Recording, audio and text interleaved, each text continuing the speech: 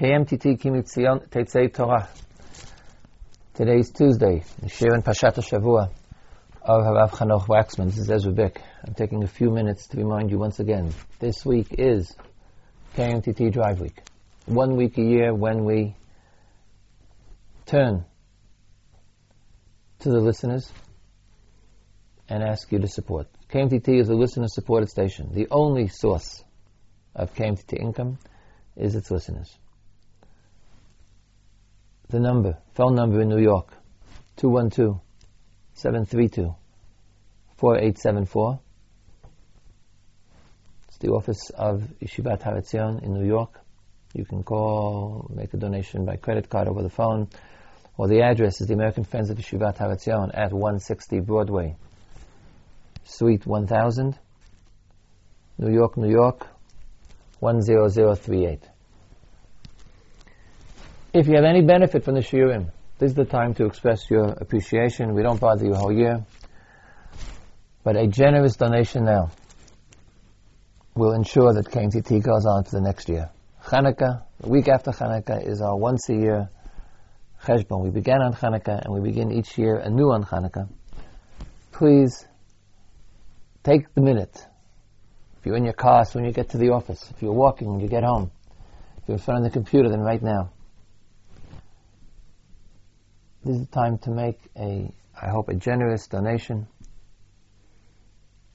to keep this really, I think, great program going for yourselves and for everybody else.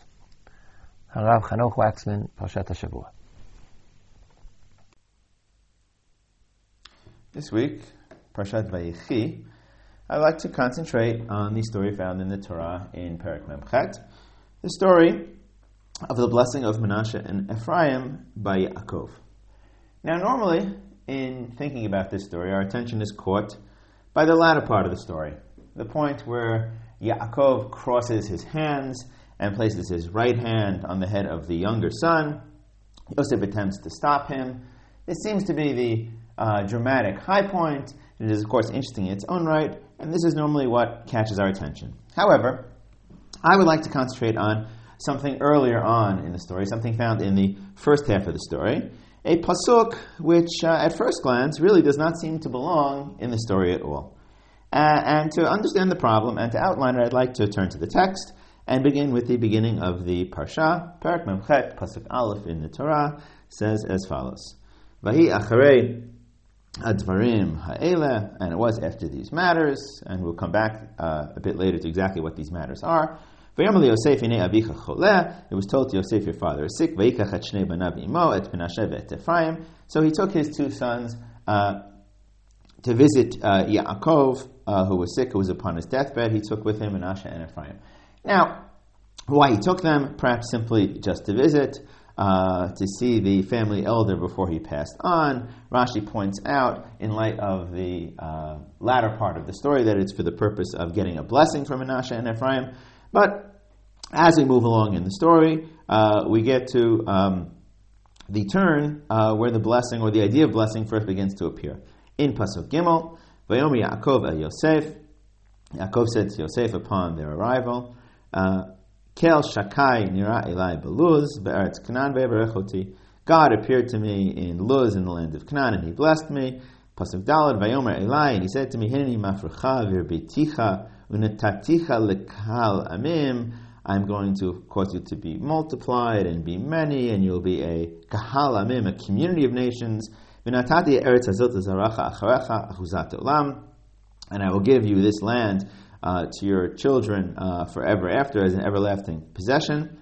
And then in pasuk hey, Yaakov seems to get to the crucial point. Va'ata, now.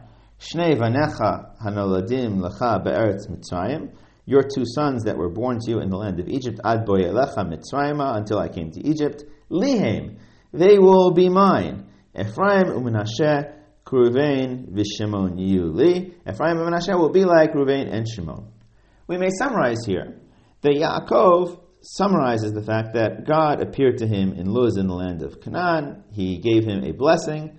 This blessing is, of course, the covenant between God and Yaakov and between God and Yaakov's descendants.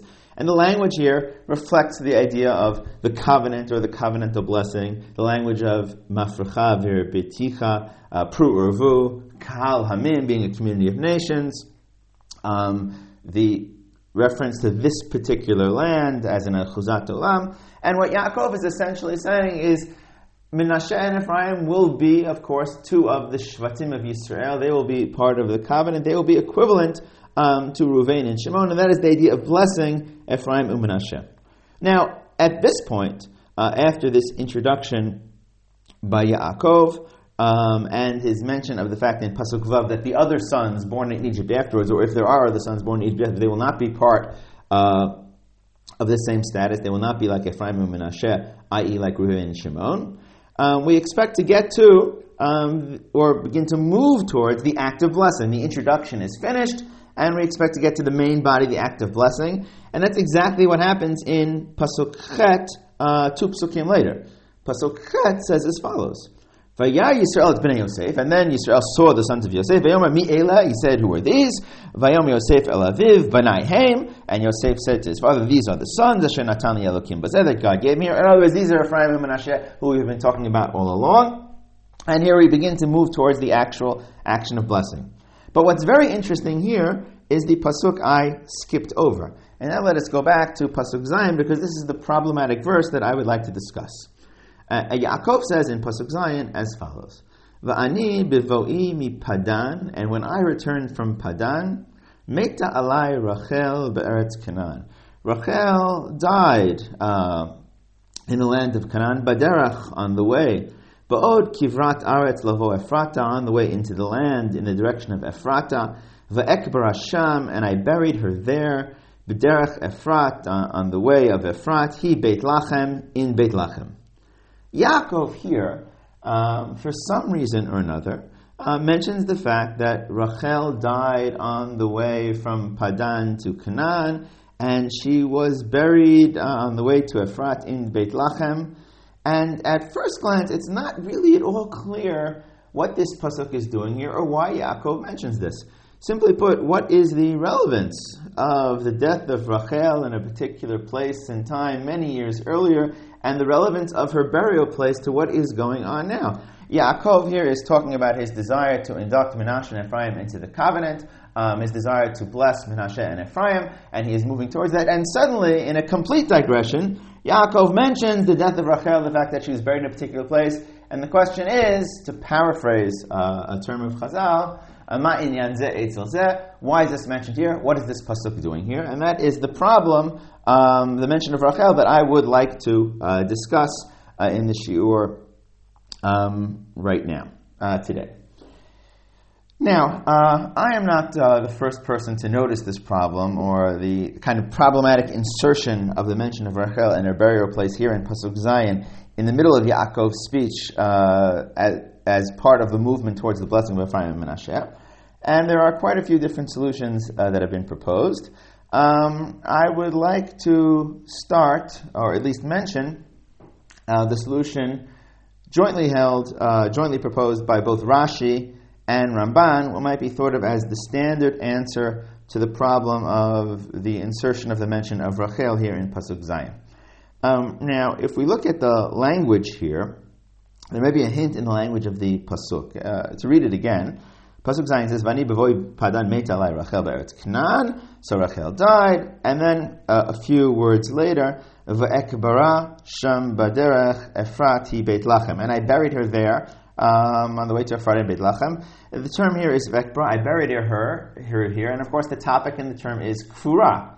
Now, since we're dealing here with Parshat Vayechi, the term, or the stem, Kuf Bedresh, Kfura, burial, and the idea of Kfura is of course not foreign to us. If we go back to the immediately preceding Parsha, to the beginning of Parshat Vayechi, and of course it should be familiar to us, it is of course the beginning of the deathbed scene, the very extended deathbed scene of Yaakov. And what we're told in Pasuk Kaftet, Perek Mem Zayin, Pasuk Kaftet, is as follows: V'yikavu Yemei Yisrael Amut, and the days of Yisrael to die came close. V'yikra Livno LiYosef, and he called to his son Yosef, Vayomer Lo, and he said to him, if I find favor in your eyes, he would like Yosef to swear, and what should he swear? The oath that Yaakov requests of Yosef is that Yosef not bury him. Of course, what does Yaakov desire? Pasuk Lamed, carry me away from Egypt to the place of my fathers, ukfaratani bikfuratam, and bury me in their burial place. And of course, Yosef agrees. Yosef swears that Yaakov will not be buried in Mitzrayim; he will be buried back in Canaan. So we have here the term kfura 3 times. The central topic is kfura, and what Rashi and Ramban claim is that we have to connect up the mention of the burial of Rachel later on in Perek Memchet Pasuk Zayin with the mention of the topic of burial in the very first part of Parshat Vayechi in the discussion between Yaakov and Yosef. Now, what Rashi says in a relatively cryptic comment, and it's cited by Ramban here in Perek Memchet Pasuk Zayin, Ve'ekra Sham, V'yadati sheyesh bilvavcha alai.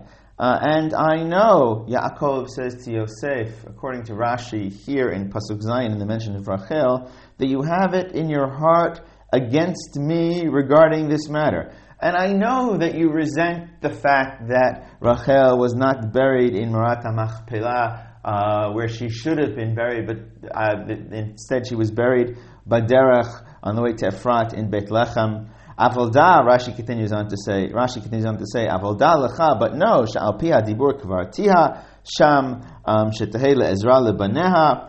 No, Rashi here citing Midrash says, no, that I did it because God commanded me to bury her there, because that place is of strategic importance later on in the history of Am Yisrael. She'll be buried there, and she'll be able to cry for her sons, as you know from Psukim later on in Nach. And so to speak, according to Rashi, Yaakov is apologizing or explaining, really granting the rationale and telling Yosef not to resent the fact that Rachel was not buried in Merat HaMachpelah because he did it al pi hadibur. Ramban is very, very similar. A few lines later, in the same piece of Ramban which I quoted, which had been quoting Rashi, Ramban says, "Valderach hapshat gam ken amar lo ken kibit natzel." And on the level of pshat, the simple interpretation of the pasuk, Yosef mentions the burial of Rachel on the way as a matter of apology. Shelo yichal Yosef birot chefzo b'kfurot ha'ma'ara al shelo kavar imo sham. That Yosef should not be upset upon seeing the desire of Yaakov to be buried in Merat HaMachpelah when his own mother wasn't buried there, when Yosef's mother wasn't buried there. So the common denominator of Rashi and Ramban is that Pasuk Zayin, the mention of Rachel and her burial in Efrat in the Beit Lachem, Derech Efrat Beit Lachem, harks back to the previous parsha, to Yaakov's request to be buried in Merat HaMachpelah, and it's a kind of attempt by Yaakov to guarantee that Yosef will fulfill Yaakov's request. It's a kind of attempt by Yaakov to apologize to Yosef for not burying Rachel in Merat HaMachpelah. It's a time of attempt by Yaakov to make certain that Yosef keeps his promise and doesn't resent him, etc., etc. And this is the claim of Rashi and Ramban. Now, if we come to analyze this, let's return to the problem for a moment. The problem is, why here in Perek Memchet does Pasuk Zayin appear? Why here does Yaakov mention the burial of Rachel on the Derech Lefrata, B'derech Lebeit Lechem? And the claim of Rashi and Ramban is that, in point of fact, in truth, it's really not particularly in place. Ideally, this verse would have belonged in the previous parsha, and it does connect and hark back to the previous parsha. And clearly, Rashi and Ramban are very much aware of the problem we had raised. The solution would kind of be that Yaakov had forgot to mention it previously, and here, so to speak, in the next scene, he manages to mention it and to kind of stick it in, this apology or the rationale as to why he buried Rachel there.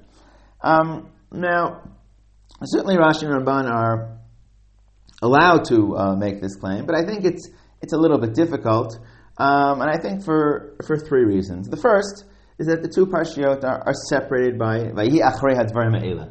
A kind of significant amount of time has passed between, perhaps a significant amount of time has passed between the time when Yaakov was first visited by Yosef and the second time that Yaakov was visited by Yosef. And on the structural plane, it seems strange to assign Pasuk Zayin, found in Perek Mem Chet, back to the previous parsha of burial. Not impossible, but strange.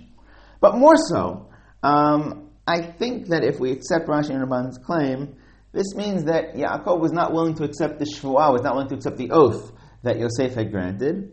And it would seem strange that Yaakov was not swayed or not willing to accept the oath and felt the need to discuss the non-burial of Rachel in Marat HaMachpelah as a means of guaranteeing that he himself would be married in Marat HaMachpelah at this point in this latter parak. And finally,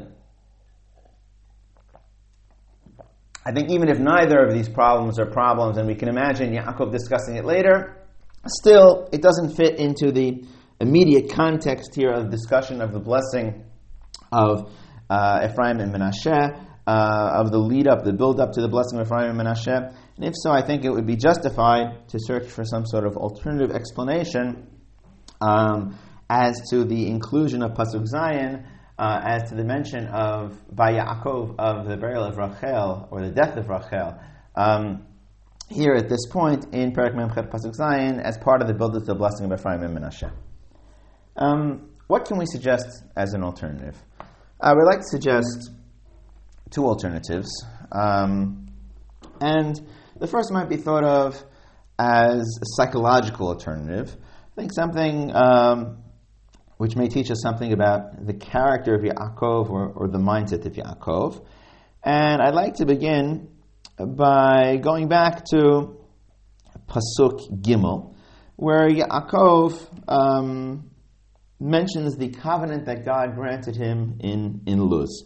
And Pasuk Gimel again says as follows: V'yom Yaakov el Yosef, El Shaddai nira elai beluz, be'eretz Canaan ve'roch oti. God appeared to me in Luz. What did God say in Luz?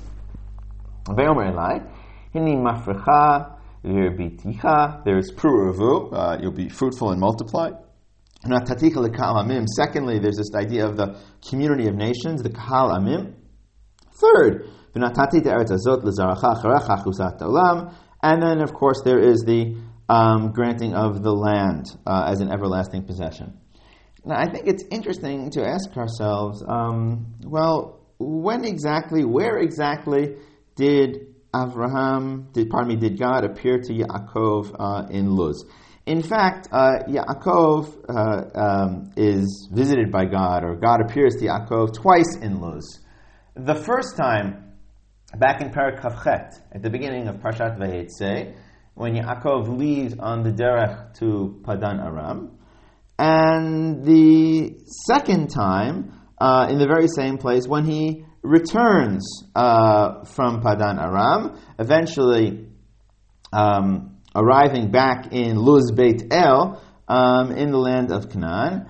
And if we are looking for the point in time where God said to Yaakov that he will multiply him, that he will become a kahal amim, and that he will receive the land, well, this covenantal language only appears in the second passage describing the appearance of God to Yaakov in Luz, in the one that is found in Perek Lamed Hey of the Torah. I'd like to go to there for a moment. Perek Lamed Hey, Pasuk Vav, says as follows. It's a pretty long passage. We'll begin at the beginning. Perek Lamed Hey, Pasuk Vav. Vayavo Yaakov Luza, Asher be'eretz Canaan, he Beit El, and Yaakov came to Luz in the land of Canaan. Again, this is on his return journey. This is Beit El. Hu v'chol ha'am asher imo, he and everybody that was with him. And then, just a few psukim later in Pasuk Tet, we're told as follows: Ve'yira Elokim el Yaakov od bevo mi Padan Aram ve'yvarach oto. And God appeared to Yaakov in Padan Aram, and he blessed him. So here we have the blessing. And what does he say to him? Well, he changes his name. Your name won't be Yaakov, your name will be Yisrael. And then he says as follows in Pasuk Yud Aleph: Vayomer lo Elokim ani kel shakai. The exact same divine name that Yaakov later on recounts in Perek Mem Chet. Pray urvei, be fruitful and multiply. Goyu kahal goyim, a nation and a community of nations. Yeh mimcha umulachim, etc. And kings will come out of you. Pasuk Yud Bet. Bet haaretz asher natati la'Avraham liyitzchak l'cha etnenu l'zaracha acharecha aten et haaretz, etc. So, if we are looking for the reference, when is it that God appeared to Yaakov and Luz and promised him all these things, i.e. 1, Pru'urvu, 2, becoming a community of nations, and 3, the land, the proper place is Perek Lamed Hey, because there you have all the markers. You have the same divine name, Kel Shakai, you have the Pru'urvu, you have the promise of the land, and you have the Ribui Zera, the multiplication of the sea contained in the terms Pru'urvu. Now, something very interesting appears if we continue on a little bit further there in the Psukim. In Pasuk Yud Daled, Vayitzav Yaakov matzeva b'makom asher diber ito, and Yaakov put up a matzeva. He erected a monument to commemorate the incident, and that kind of seals off the divine revelation there in Pasuk Lamed Hey. Now, what's very interesting is to look at the continuation of the parsha, what happens just a few Psukim later, the very next set of events. In Perek Lamed Hey, Pasuk Tet Zayin, we are told as follows. Vayis'u mi Beit El, and they traveled from Beit El. Vayihi od Kivrat Aretz. They were on the way. Kivrat Aretz is the term used here by the Torah. And then we're told, Lavo Ephrata, to come to Ephrat. Vateled Rachel vatakesh belidata. And Rachel went into labor and she had a difficult time. Pasuk Yud Zayin vi bakoshata belidata, and we know that she had difficulty in childbirth. We know, of course, Binyamin is born and she dies. And Pasuk Yud Tet vatamat Rachel vatikaber v'derech Ephrata hi Beit Lechem. Rachel was buried, she died, and she buried in the way to Ephrat hi Beit Lechem. Vayitzev Yaakov matzeva al kfurata, and Yaakov put up a monument. Yaakov erected another monument, one monument for the divine blessing, and another monument for the death of Rachel, which happens immediately afterwards. He matzevet kfort Rachel ad hayom. Now, what we should have noticed is back in Perek Lamed Hey, the two events are linked by the Torah. They are linked chronologically. It is shortly after God appears to Yaakov and promises him this covenantal language and promises him the multiplication into many nations. Well, shortly afterwards, Rachel dies. And where does she die? Well, she dies in the language of the Torah, Kivrat Aretz, on the way into the land, Lavo Ephrata, and she's buried there. And of course, this is kind of almost an exact parallel to Perek Memchet Pasuk Zayin, where Rachel dies Baderech, Kivrat Aretz, Lavo Ephrata, etc. So, the same as the two events are linked back in Perek Lamed Hey, they're also linked here in Perek Memchet. And the link is chronological on some plane. So we may already say that it is not really surprising that Yaakov mentions the death of Rachel here in Perek Memchet Pasuk Zayin, because the two events are linked in Yaakov's life. It was immediately after God appeared to him in Luz and re-promised him the covenant with this particular language that he's now granting to Menashe and Ephraim. That's when Rachel died, so it's no real surprise that Yaakov mentions it here. However, I think there is more to it than this. There's something a bit deeper going on in the psychology of Yaakov, which we might begin to unpack by noting two things. First, that Yaakov erects a matzeva upon the covenant in Perek Lamed Hey Pasuk Yud Daled, and he also erects a matzeva upon the death of Rachel in Perek Lamed Hey Pasuk Kaf Vayitzev Yaakov matzeva. The two events are on some plane very, very significant, or of equal significance in the life of Yaakov. And I'd like to explain this a little bit more deeply. We might be helped by a Rashi in our parsha, in Perek Memchet Pasuk Daled, upon this covenantal language of V'nataticha lekahal amim, the idea of being a community of nations, which is part of the covenantal language here.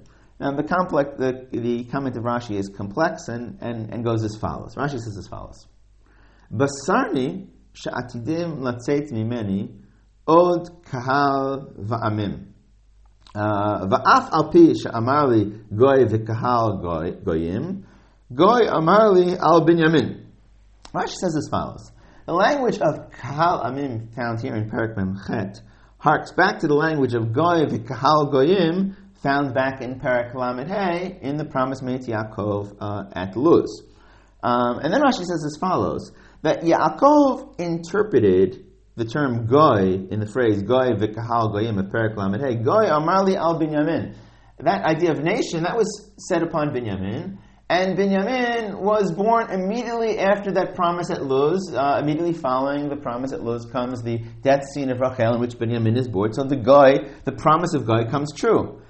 Kahal goyim, harei shnaim levad Binyamin. But the phrase Kahal Goyim, a community of nations, seems to imply that there are others above and beyond Binyamin. V'shuv lo nolad li ben, and I never had another son born to me. Yaakov says, according to Rashi, Lamanish atid echad mishiftei lichalek. I learned from this that one of the tribes must split into two. Vata oto matana ani noten lecha. So Rashi says is that what is going on here in the fact that Yaakov inducts Menashe Ephraim into the covenant and gives them the special blessing, it is Yaakov's interpretation of the promise made to him back in Luz by God. That's exactly what's going on here. God promised him that he would become yet many nations.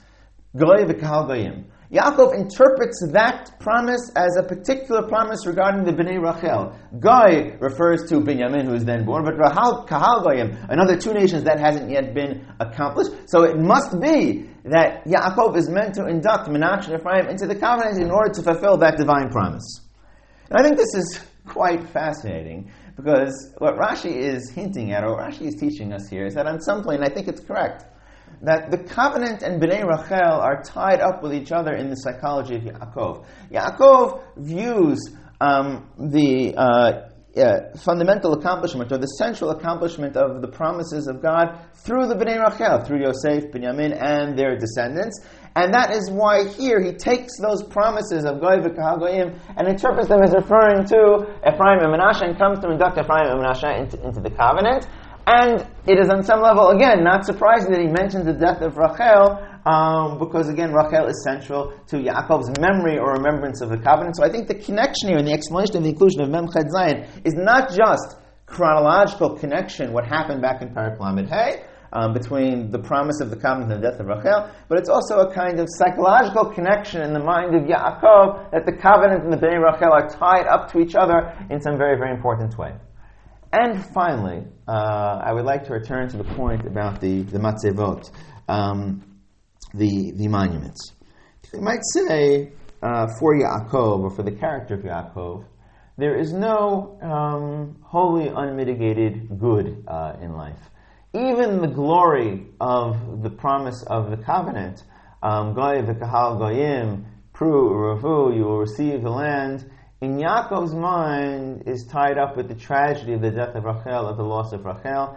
Yaakov is not really capable or able to talk about one without talking about the other. The good and the bad, the glory and the tragedy come together for him. And here, in recounting the covenant, Perek Memchet Pasuk Zayin, Vani bevoi mipadan met alai Rachel be'eretz Canaan, Yaakov also recounts the great tragedy of his life. So I think by examining the term Luz, where the promises were given to Yaakov, by noting the parallel between the covenant and the death of Rachel there, the chronological connection, by thinking about the Rashi, where the claim that Yaakov used the fundamental accomplishment of the covenant through the sons of Rachel is brought forth, and by also thinking about the psychology of Yaakov, I think we can begin to get a grasp as to why Yaakov mentions the death of Rachel here in the story of granting the blessing to Menashe and Ephraim, because all these things are tied up together for Yaakov, whether it be chronologically, whether it be historically, whether it be psychologically, or even on the existential theological plane, that the covenant and the tragedy come together for a character like Yaakov. And this is one alternative to Rashi and Ramban that I would like to suggest.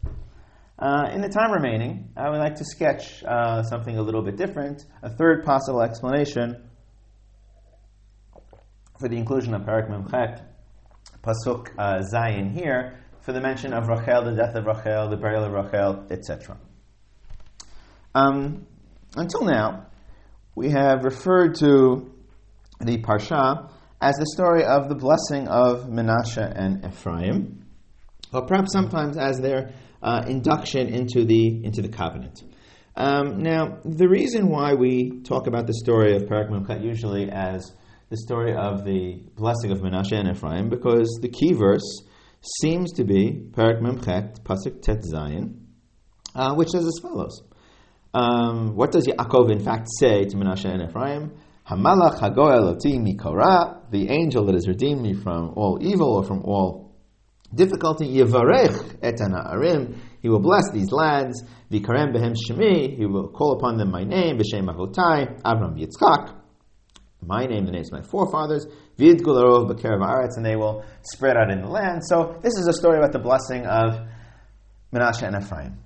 However, if we think about it, and as both Ibn Ezra and Ramban point out, there is something else going on here as well. If we take a look at the very last pasuk of the story, Perek Memchet, pasuk Kafbet, says as follows. Yaakov summarizes in a speech to Yosef and says as follows. Va'ani natati lecha shchem achad al achecha. I have given you, literally this means an additional portion above and beyond your brothers, asher lakachti miyad ha'amori b'charbi u'b'kashti. As Ibn Ezra points out, Shchem Echad, an additional portion, is a reference to the laws of Nachala, to the laws of inheritance. And, in fact, what Yaakov has effectively done by blessing Menashe and Ephraim and inducting them into the covenant is that he has taken Yosef and he has split him into two. He has made Yosef into two Shvatim. He has given Yosef a double portion of Nachala, a double portion of inheritance in the land of Israel by this process of blessing. Now, of course, as we should remember from Sefer Dvarim, the double portion of inheritance is known as Mishpat HaBechorah. In effect, in this story of blessing Menashe and Ephraim, Yaakov gives Yosef a double portion, and he designates Yosef as receiving Mishpat HaBechorah. Yosef is the firstborn for Yaakov, and that is part of the meaning of this story. In other words, according to Ibn Ezra, the story is not just about blessing Menashe and Ephraim, it's something about the relationship between Yisrael and Yosef, and the fact that Yosef is his Bechor in some deep sense. Now, in fact, the text may almost testify to this explicitly. Perek Memchet, Pasuk Tetvav, states as follows: Vayarech et Yosef. When Yaakov comes to bless Ephraim and Menashe, the Torah does not describe it as Yaakov blessing Ephraim and Menashe, but the Torah describes it, Perek Memchet, Pasuk Tetvav, again, Vayarech et Yosef, he blessed Yosef, Vayomer Elokim asher tachu avotai lefanai Avram Yitzchak Elokim areoti miodi, etc. In other words, as preface to the blessing of Hamalach, the Torah tells us that he blessed Yosef. In other words, the blessing here is really of Yosef. And Ramban's comment is ba'ahavato et Yosef, out of his love of Yosef.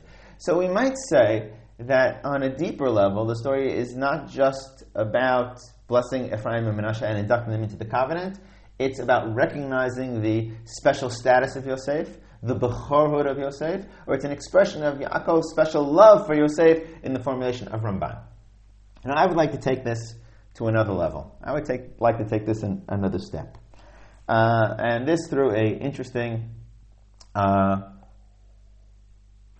literary feature of the story. The entire chapter consists of 22 psukim. Perek Memchet has 22 psukim in it. And the story spans over the course of 22 psukim. Now, it has been pointed out famously by Rav Samet in many of his writings that often, right at the middle of the story, you find a key verse, kind of key axes, which indicates something about the inner nature of the story. And if we look near the middle of our story, in Perek Memchet, Pasuk Yud Aleph, we found a fascinating pasuk. Right before we get to the moment where Yisrael, Yaakov, blesses or begins to bless Ephraim and Menashe, he says as following to Yosef in Perek Memchet, Pasuk Yud Aleph. Vayomi Yisrael el Yosef, Ra'ov fanecha lo filalti.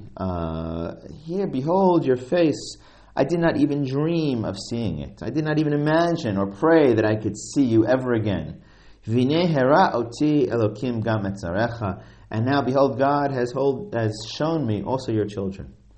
What Yaakov says to Yosef is that I never imagined I would see you again. Yaakov here harks back to those lost years, to those years of distance between himself and Yosef. He says, I never imagined that I would see you again. And here I've had the amazing zchut, the amazing privilege of seeing your children. And I think part of the idea of the blessing of Ephraim and Menashe, it's a kind of attempt by Yaakov to compensate for those lost years. It's not just about the love of Yosef or the granting of Bechorhood to Yosef, or the special attachment that Yaakov had for Rachel and the fact that the covenant was accomplished essentially through Bnei Rachel, but on the interpersonal plane between Yaakov and Yosef, the attempt to bring Ephraim and Menashe in, it's an attempt to make up or to compensate for those lost years, those years when Yosef was in Mitzrayim and Ephraim and Menashe were born. Now, why is this a crucial point? Because in point of fact, we know very little about those lost years of Yosef's life when he was distant from his father. The Torah does tell us the story of Yosef in the house of Potiphar and the story of Yosef in the bar, but we know little about the inner life of Yosef, except perhaps for one exception. Something that is revealed to us in Perek Mem Aleph, Pasuk Nun, when Yosef names the two children born to him during those years, when Yosef's name is Menashe and Ephraim. Perek Mem Aleph, Pasuk Nun, tells us the following. Yosef yulad shnei banim b'terem tavo shnat hara'av asher yaldalo asnat bat Potifar kohenon. There were two sons. Pasuk Nun Aleph. Vayikra Yosef et shem ha'bechor Menashe. He called the name of the bechor Menashe. Ki nashani Elokim et kol amali v'et kol beit avi. So Menashe's name means forgetfulness on some level, because God has caused me to forget my burdens and everything that happened in the house of my father. Pasuk Nun Bet. Vet Shem Hasheni Kara Ephraim. And the name of the second one he called Ephraim. Ki Hifrani Elokim Be'eretz Anyi. God has caused me to be multiplied in the land of my oppression. So what do these names symbolize? Well, on the one hand, Yosef is happy to be distant from all that he suffered in the house of his father. And this is the name of Menashe, I have forgotten. But of course he hasn't forgotten at all. Because what is the name? He may wish to forget, but he cannot forget. Because what is the name of the second child? Ephraim. Ki Hifrani Elokim Be'eretz Ani. Because here in the land of my suffering, in the land of my pain and suffering, I have been fruitful and multiplied. I think these names symbolize the kind of wistfulness, the kind of longing, the kind of alienation that Yosef feels from everything. He misses his father's house, but he's happy to forget it. He suffers in this land, but he's happy that he's successful. And these are long years for Yosef, years of difficulty, of wishing to forget but not being able to forget, years of pain, years of isolation. And when Yosef sees his brothers, we know he cries. And when Yosef reveals himself, he cries and he says, A'od Avichai. These tears of Yosef that we see throughout the story are these tears of anguish, these tears of alienation, these tears of isolation, of those long years alone without his family that Yosef endured. Now I think, if this is correct, we may find something quite interesting here when we return to our Pasukim and the mysterious Pasuk, Perek Mem Chet, Pasuk Zayin, the mention of the death of Rachel and the burial of Rachel, etc. So let us now return to Perek Mem Chet, Pasuk Hey, for one last time. 2 verses before our verse. Yaakov says to Yosef as follows, Vata, these